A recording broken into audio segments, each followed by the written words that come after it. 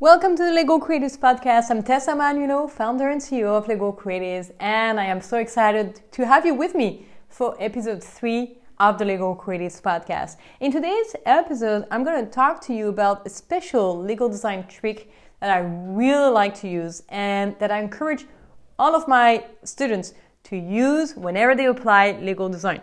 And that is not just a special trick. It is actually something extremely important that is very much not used in the Lego design field. And at Lego Creatives, we've been working really hard at establishing some standards for Lego design. And in today's episode, I'm really happy to share a little bit about one of these standards that is going to help you not just convince your client, your partners, your colleagues to do Lego design, but also that are gonna make you feel so much more confident, because you're gonna see that with Lego design, you can achieve more successful outcomes. And so in today's episode, I'm gonna be sharing with you this trick, and I'm gonna be also prompting you to take some action. Because remember, the intention that I have for each episode is to prompt you to take action. So you're not just going to be a knowledge taker, but you're going to be an action taker. And by the way, if you feel that this podcast would benefit a friend or a colleague, please do share with them about this podcast. Also, if you feel that you would be better with someone to take this podcast journey with me, then also please do share with them so they can subscribe to the podcast and take the journey with you, so you can share your insights, you can discuss the episodes, and mostly you can start supporting yourself in the taking of the action that is so critical for you to be more successful at Lego design. So again, today I want to share about this special trick. A special trick in Lego design that is so critical to your success in Lego design. What is this special trick? Well, let's just remember and let's just put this in context. We know that Lego design is about innovation, that is about finding new ways to deliver Lego services. It's about developing new products that can be sold to clients. It's also about creating new systems that can help us work more effectively. And overall, it's a methodology that is gonna help clients and end users, because they may not be the same. Clients and end users may not be the same. We're not gonna go too much into details for now, but I want you to just remember for now that methodology is going to help your clients, maybe the end users as well, to really feel that using your Lego services, they are actually making progress towards reaching the objectives. Because remember, your clients' objectives are not legal objectives. They are businesses' objectives, or maybe they are related to their personal life. They would like to grow, they would like to achieve some kind of objective. Their objectives are not purely legal objectives. That's your job, but that's not their objectives. And so for that reason, the trick I'm going to be sharing with you is about measuring the success you're going to be having with your clients and end users by using Lego design. Measuring the success. This is so important for a couple of reasons. First, if you don't measure the success, how are you going to know you're actually able to do better with Lego design? You won't know if you don't measure the success. Second, once you start measuring, you can track in a tangible way, with objective criteria, the progress you're making using this methodology. And by tracking the progress, you're going to be able to advocate more for the use of the methodology, but also you're going to feel so much more confident because you will actually see that you're making progress. And if you're not making progress, you will be able to know and adjust. Because remember, legal design is an iterative methodology. That means we're constantly adapting and adjusting. And so if you're not making progress, you will be able to know. And without spending too much energy and sometimes money, you will be able to know. And hence you'll be able to readjust quicker than if you're not using metrics. I mean, using metrics is not groundbreaking per se. We're supposed to use metrics in business, in project management. We're supposed to use them, but why we're not using them in legal design? Very likely because there has not been yet enough research on the topic in the legal design field. And for that, we have done our research at Lego Creatives. We've developed a set of metrics. And today I would like just to give you a glimpse of what types of metrics you should be tracking so you can be more successful whenever you're going to be ready to implement legal design. I hope this is not too technical, but I really hope you're going to get something out of this episode and understand the importance of metrics. And for that, I want to say just two things. I want to say just two things before I prompt you to take action for today's episode. First, it's about tracking the success and the outcome and the results you having with a traditional approach. So, for instance, let's take an example to make it easier. Contracts. Let's say you work in contracts. And so your work is to draft contracts and to negotiate contracts, to have contracts signed, and eventually to have contracts executed. So how long will it take you to draft the contract?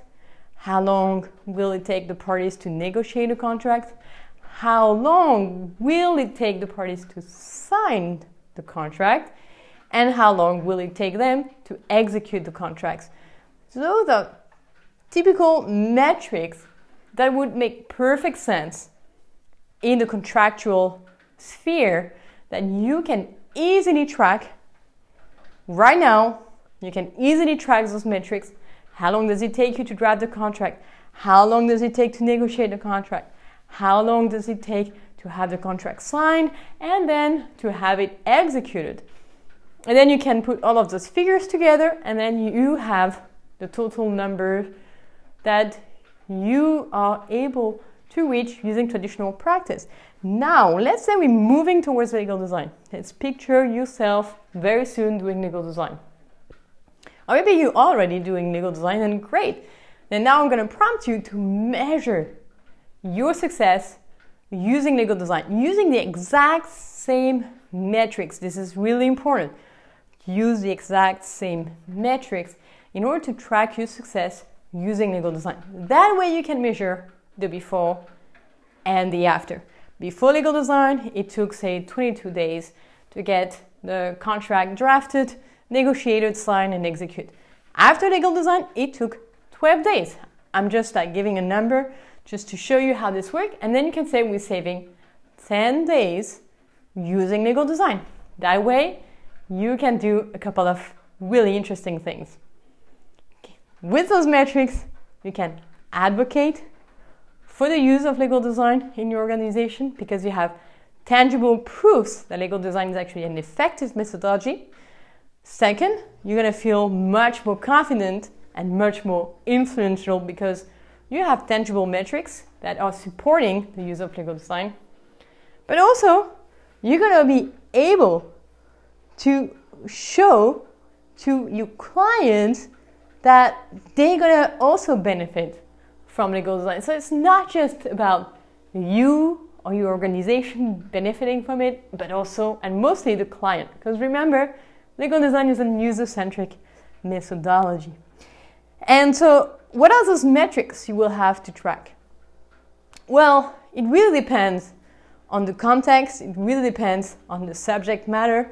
At Lego Creatives, we have some metrics that we do share with our members, depending on the subject matter they are interested. But overall, what is really important is not just about tracking quantitative metrics, but it's also about tracking qualitative metrics such as client satisfaction.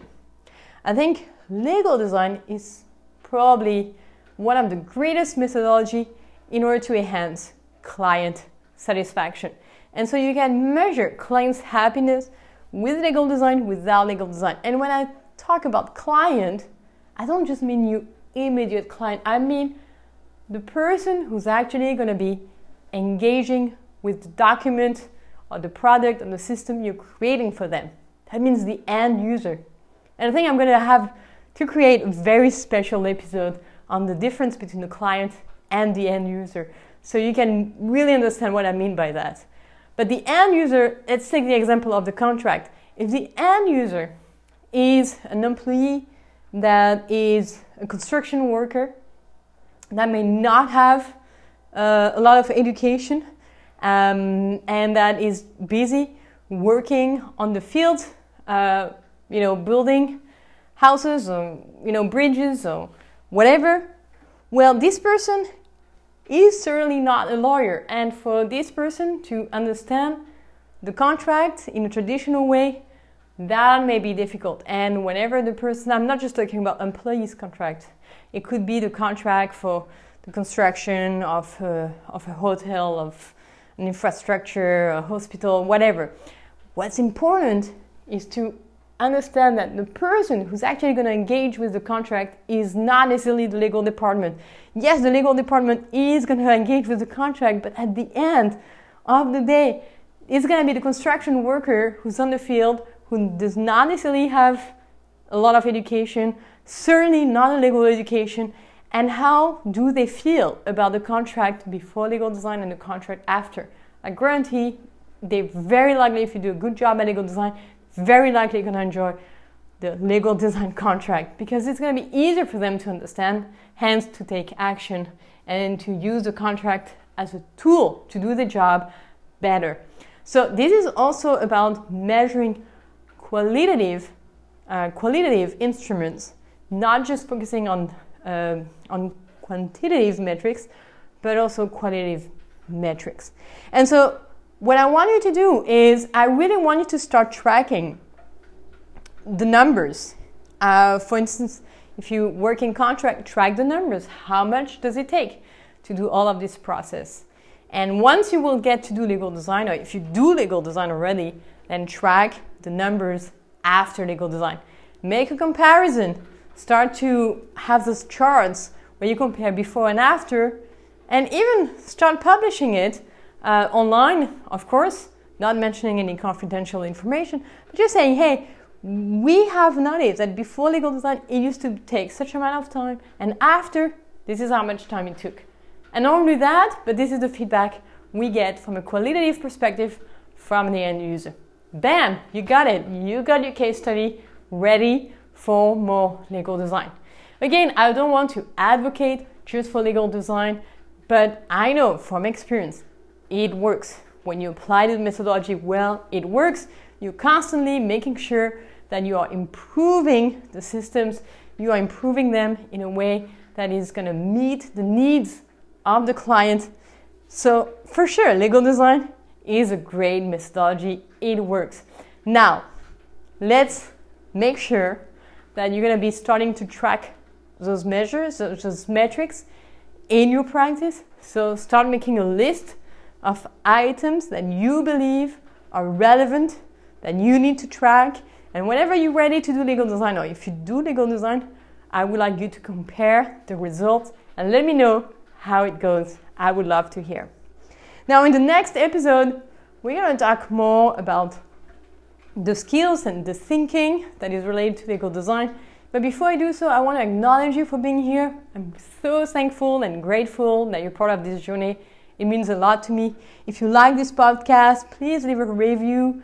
Let me know, let others know how you like this and how you're feeling right now. And it would be great for it would be great if you were to let me know. I would really appreciate it. So I'll see you for the next episode, and until then, I will wish you my best creative success at building your case for Lego design. I'll see you in the next episode.